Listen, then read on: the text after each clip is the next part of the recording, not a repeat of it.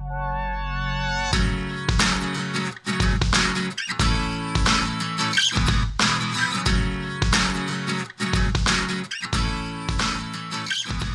podcast is brought to you by Robert Levine, the author of a newly updated paperback edition entitled Stranger in the Mirror, The Scientific Search for the Self. Please listen to podcast number 673, where Robert and Greg discuss his new book, Stranger in the Mirror. The book takes on the deeper questions of who we really are, from the perspective of biology, neuroscience, virtual reality, psychology, and many other fields. It does a great job of challenging our assumptions and leaves the reader with questions to ponder and new horizons to explore regarding this thing we call the self. I encourage you to listen to podcast number 673 with Robert Levine about his new book, Stranger in the Mirror.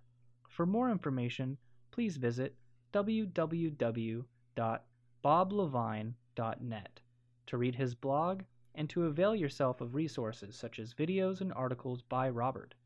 Thanks for listening. Welcome back to Inside Personal Growth. This is Greg Voisin, the host of Inside Personal Growth.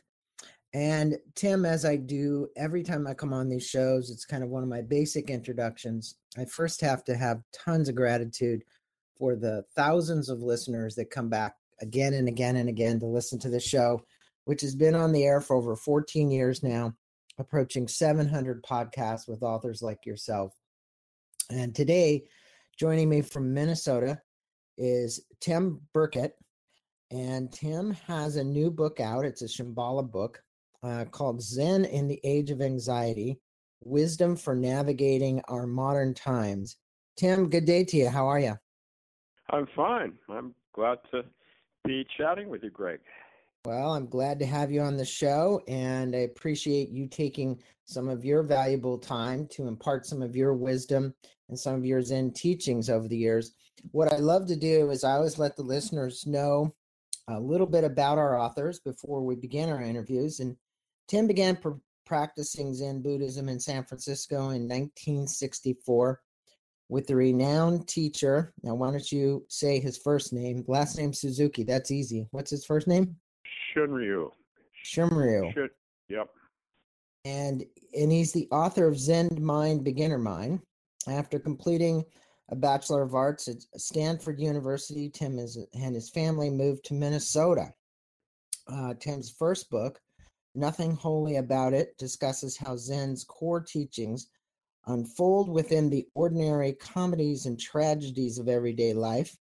In both his books, as in his life, Tim reveals how to live in the world with the deep joy that comes from embracing the work and play of this very moment. Tim is the former CEO of the largest nonprofit in Minnesota for the mentally impaired and chemically dependent. He's a psychologist, a Zen Buddhist priest, guiding teacher of Minnesota Zen Center, and he and his wife Linda have 2 grown children and 2 grandchildren. Well, pleasure to have you on. And obviously, the title of this book is very eye-catching, right? When I went through Shambhala's list of books and people that I wanted to interview, you were definitely one of them. And the reason is really, Tim, because of these challenging times that I think we live in. Not that we haven't been in challenging times before, but I think it's pretty unprecedented.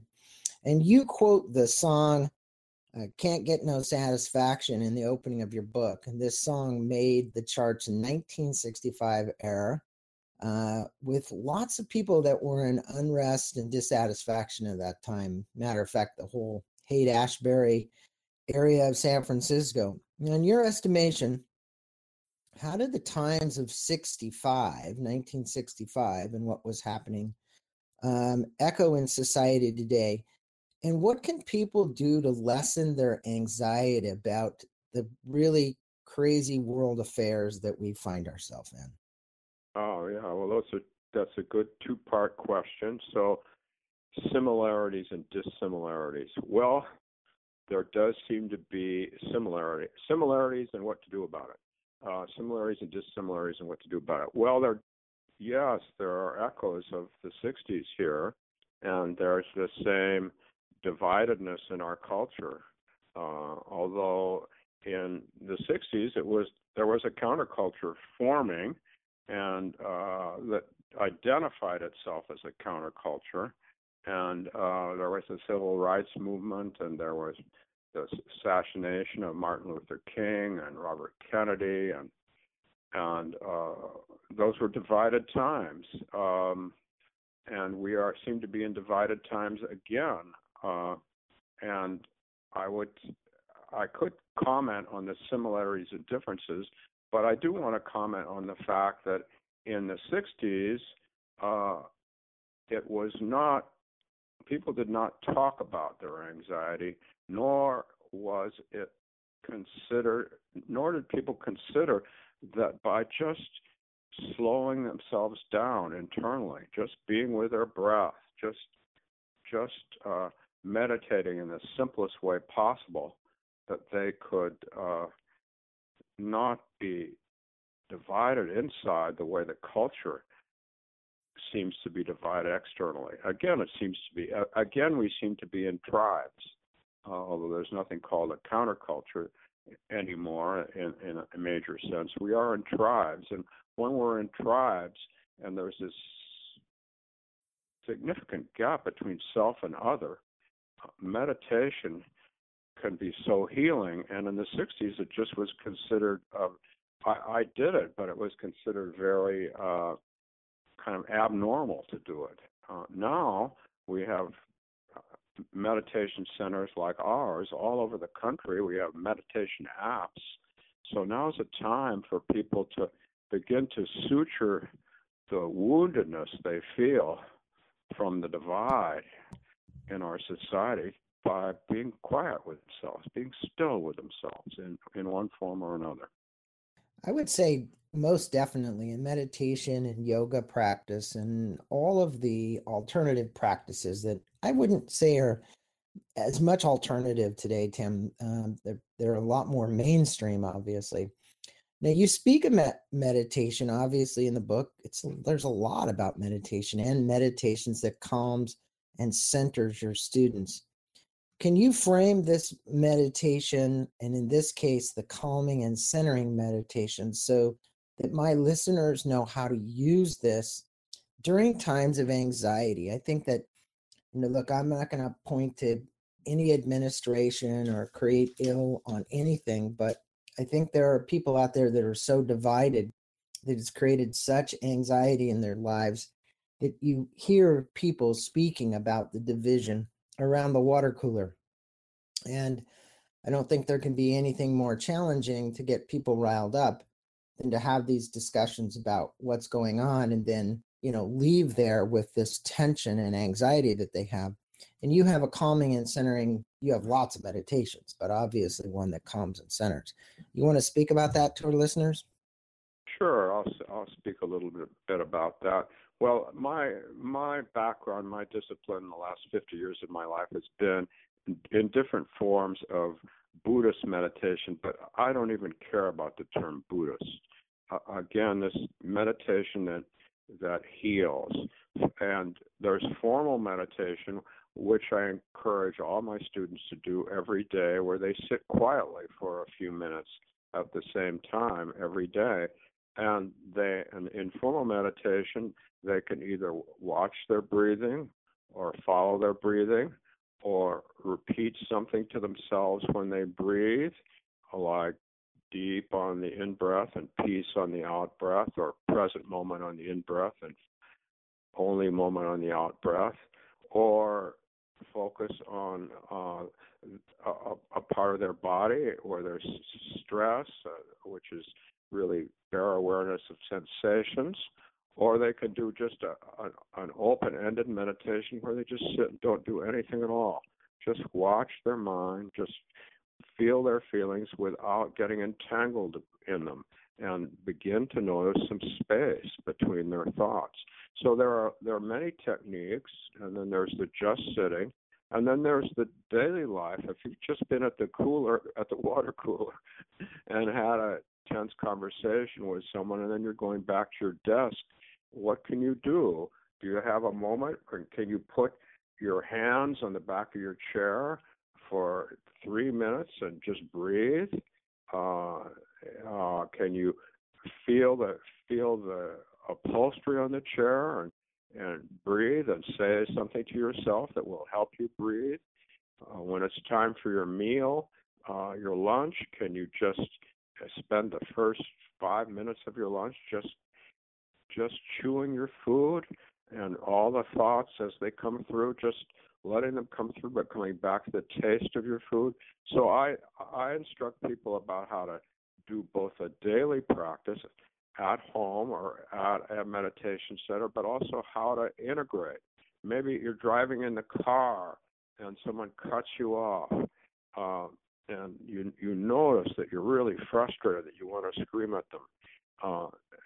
But instead of that, you notice it. You come back to the feeling of your butt on the driver's seat. You take a few deep breaths. So many different ways, but it's all about not being carried away by the future and the past and just dwelling in the present. Because in the present there is calmness. It's just the anxiety is about what happened before and our projection into the future about what might happen. And of course, these are difficult times, so we fixate on that stuff. But in the present, there can always be calmness.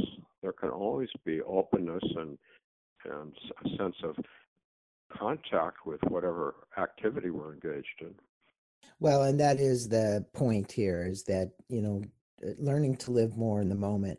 And you tell a very enlightening story about an American who asked the Dalai Lama about the self-hatred he was feeling. And you mentioned that the Dalai Lama was quite surprised by the question. As a matter of fact, for all of those listeners, Dalai Lama just had a birthday here about, 4 days ago, was it, Tim? He's 83 years old now. Yeah, that's right. Yeah, I know, because my birthday is the 3rd of July. So we're two Cancerians working to bring peace to the world. You mentioned that the Dalai Lama was quite surprised by the question and did not understand the question because he was not familiar with this concept of self-hatred. So the question of unworthiness is a big one. Yes. And unworthiness then kind of protracts itself into self-hatred because you don't feel you're worthy. So obviously, that's right. You begin to hate yourself. So how would you address this question with our listeners to at least give them some insight on how they might elevate themselves so that they don't feel this unworthiness and self-hatred? Well, first you've got to get in contact with it, meaning a lot of us don't realize how. I used to talk. So in psychology, we talk about the fact that there's an internal parent that tells us what we should do and what we shouldn't do, and that internal parent seems to congeal into an internal critic, and that internal critic hardens into an internal tyrant.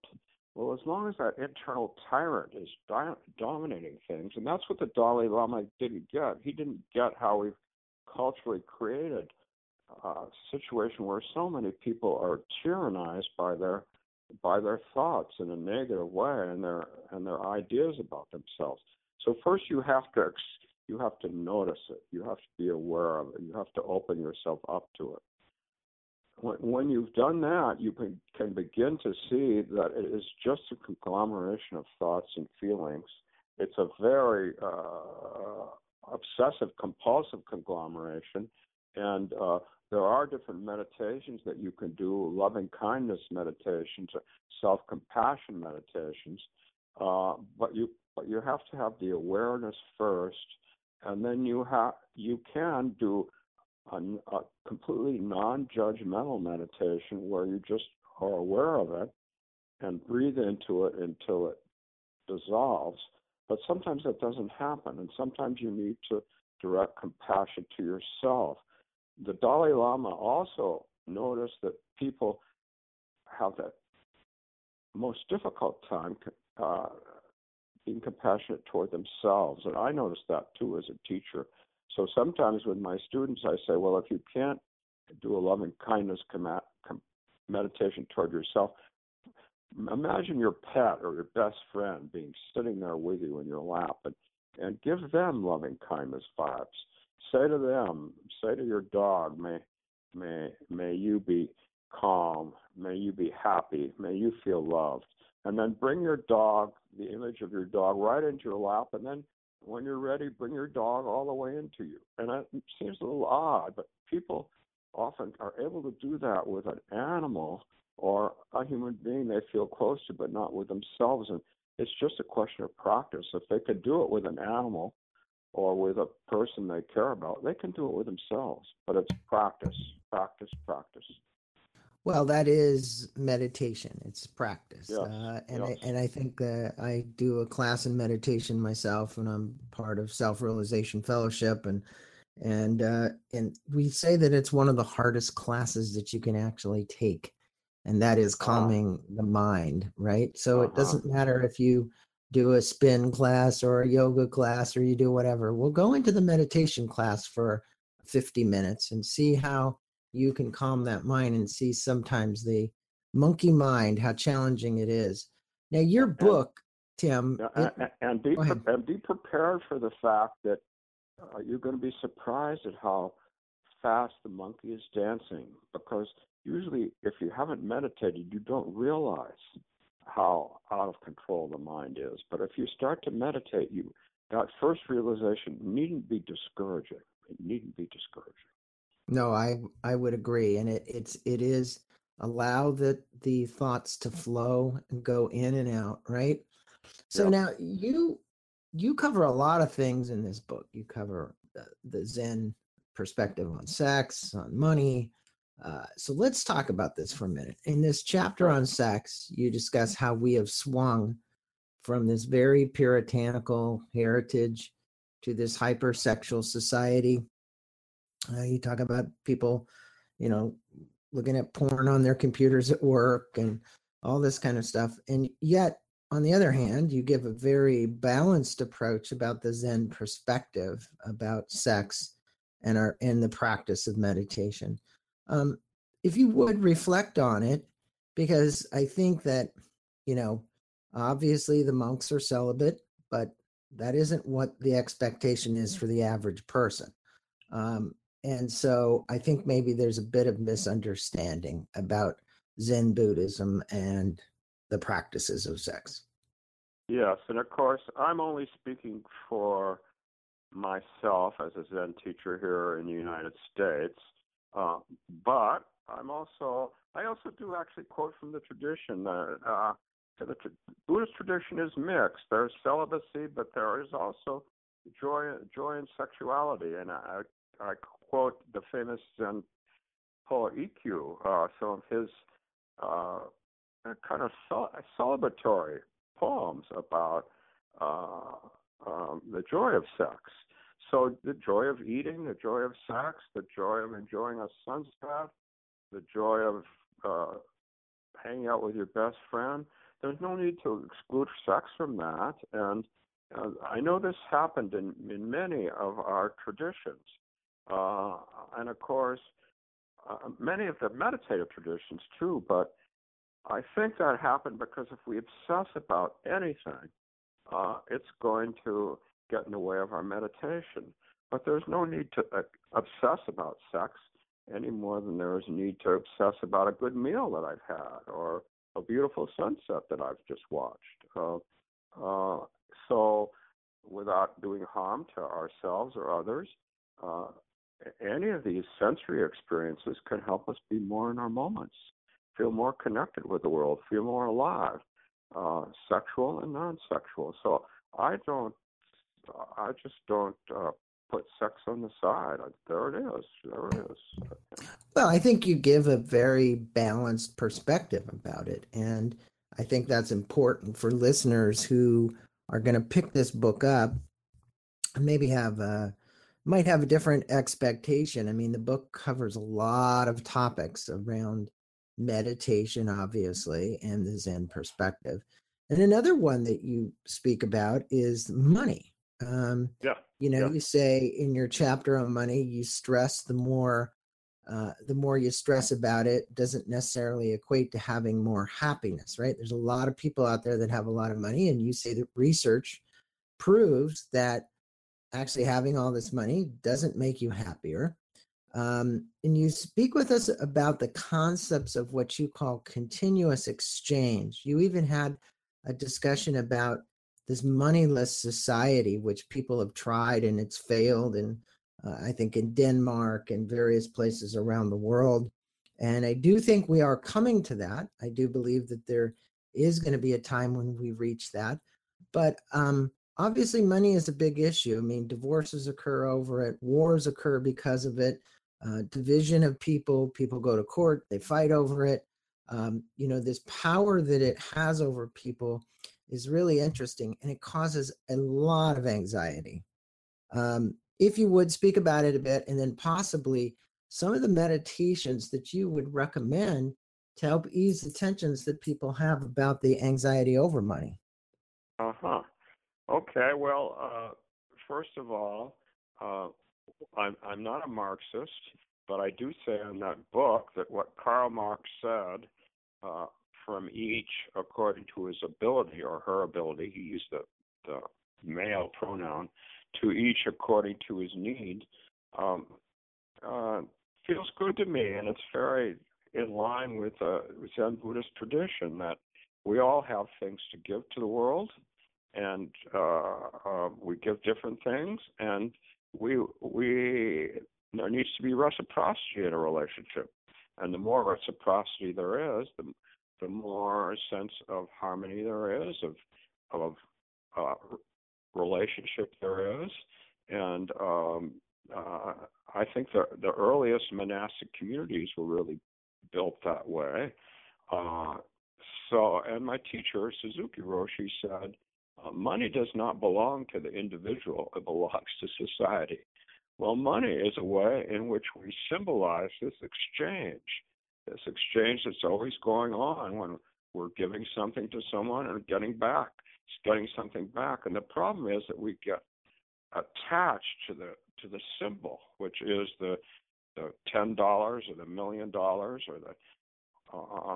and forget that this exchange is the harmony of all life, interacting with each other, and if we can just appreciate money as exchange, that when we do something, we'll get something for it. When we give something, we'll get something, and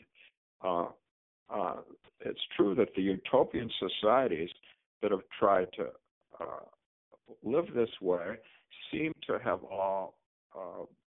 they've all failed, basically.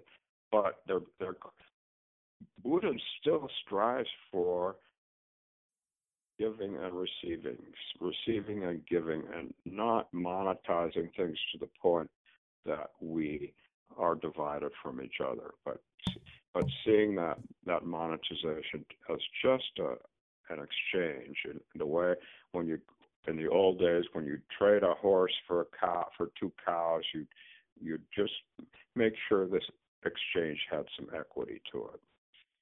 Yeah, and I think that's a great perspective. It's obviously a Zen perspective, but I think if more people live their life from that perspective, they'd have less anxiety over the giving and receiving of money, or the using the money for exchange for something like you're talking about. So it's really an important element. And I would say to my listeners, definitely get Tim's book and read that section on the money, because it's a good one.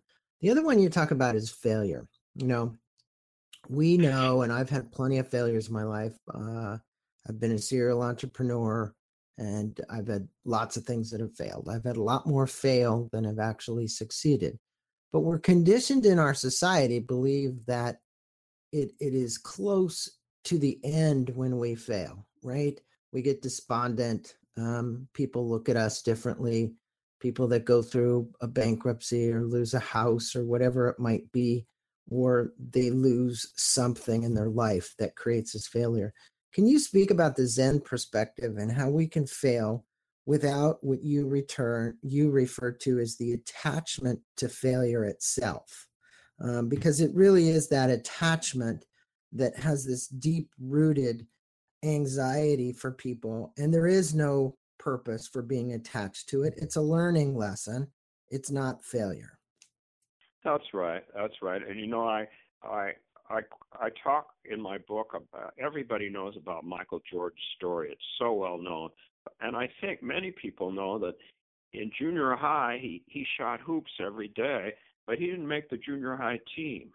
But he kept shooting hoops. Then in high school he made the JV team, and he kind of wanted to uh, give up, but his grandmother encouraged him. She knew he loved to play it, and he kept at it over. So how many times did he fail? How many times did he fail? Over and over again. But he had some love for what he was doing.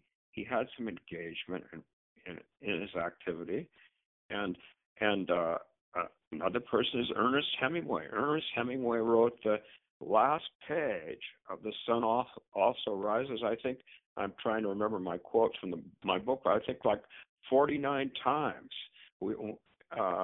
So each 48 times he failed, but he kept doing it. He kept doing it until it fit, till it worked. This is how we become resilient.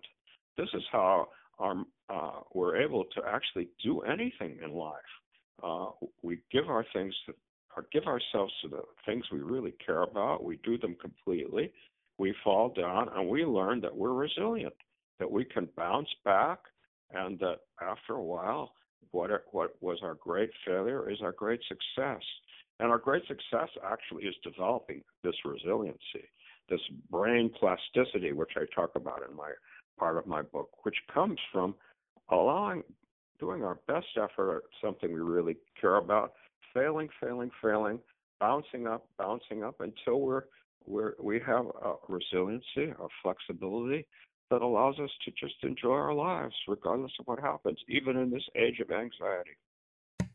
Yeah, and I think it's important that you stress to the listeners about resiliency, and especially when, no matter what you're doing, whether it's if at school you fail at something or you fail someplace else in life, you need to have this ability to be resilient and bounce back and try again and again and again. I happened to see a show last night about Andrea Bocelli. And Wow. if anybody ever watched the show, you would wonder how he ever made it to be the amazing singer he was, from a young child being blind, being rejected, and finally getting a break after all that rejection. It was a phenomenal story. But the reality is, it finally made it to that point where he was recognized and was singing on big stages. But one of the things, and I want to kind of wrap our interview up on this, Suzuki Roshi, who is your Zen master, you speak about humility, and I think humility is a big one. It's a perspective of humility and self-respect. And he says, when you do something without thinking about doing something that is self-respect, the true self-respect is bigger than that. It is bigger than the small self that is always seeking respect. If you would comment with our listeners about the importance of living life with humility, especially that way, whether you're a father or a mother or a teacher or a coach. Humility is really, really a very, very important element to practice. That's right, and of course it's a segue from my chapter on failure for me to talk about humility, because if we learn to fail, well and get back up, and fail again well and get back up, we feel closer to the earth, we feel closer to others, and we develop a natural humility, not the humility that comes from trying to be religious or spiritual or live up to some ideal, but the humility that comes from us wanting to be intimate with the world around us, feel a deep connection. And the more we allow ourselves to fall down and get up and do it with some lightness, knowing that there'll always be another chance. I talk in my story in my book about my teacher playing tennis. once he was a little Japanese man, and once he was going out, instead of in his black robes, he had a tennis hat on and white shorts. And I said, "Where are you going?" He said, "I'm going to play tennis with Betty." And Betty was a woman in our Sangha, that's our meditative community, who had depression, and so she wasn't able to sit with us for this time. She was in deep depression, but she played tennis. And I said, "Oh, I thought you didn't play tennis." And I said, "I didn't think you knew how to play tennis." He said, "Oh, I don't know, but Betty knows." So then I accompanied him, I watched him, and he was just falling all over the place. But he was having a good time. He kept falling down and getting up and laughing. And after 25 minutes, he hit the ball back a couple of times, and they probably only played for a half an hour. But that was some sort of natural humility. It wasn't something where he was trying to be humble. He was just embracing the moment, being with his friend and student who was depressed, and being willing to fail at what he was doing completely, and even laughing about it. So if we can laugh about failure, we can really enjoy our lives and not be just frozen in anxiety, regardless of what's happening politically or economically or socially. Well, it's a great place for us to kind of end this interview. And Tim, I so appreciate you being on Inside Personal Growth. For my listeners, this book is at Amazon, and there'll be a link to that as well. The book is titled Zen in the Age of Anxiety, Wisdom for Navigating the Modern Times. We've been on with Tim Burkett, and Tim is the author of this book, and it was edited by Wanda Isle, is it? Yep. So Yep. a great book, an easy read, very easy to understand for people that are diving into this for the first time and want to have some understanding about how Zen practices, meditation practices would calm their mind and make them better able to deal and cope with the stresses of the world that we live in today. Tim's book, I highly recommend it. And Tim, is there a website or someplace you would like to direct the listeners to with relation to getting more information, or how would you like to do that? Yes, well, they can go to, they can listen to my talks by going to the Minnesota Zen Meditation Center website, Minnesota Zen Meditation Center. I have talks, I have a blog there, and I'm going to have my own website soon, but I don't have that set up yet. But the Minnesota Zen Meditation Center, talks, blog, list of readings, etc. So we will put wonderful. A link to that, Tim, in the blog entry at our website so that our listeners know to go there. That would be wonderful. Oh, most definitely. We'll do that. We'll put a link there so people then can get to that. And it will also put any links if you've got Facebook pages or any social media pages you want. We also have a Facebook page at the Minnesota Zen Meditation Center too. Yep. Sure.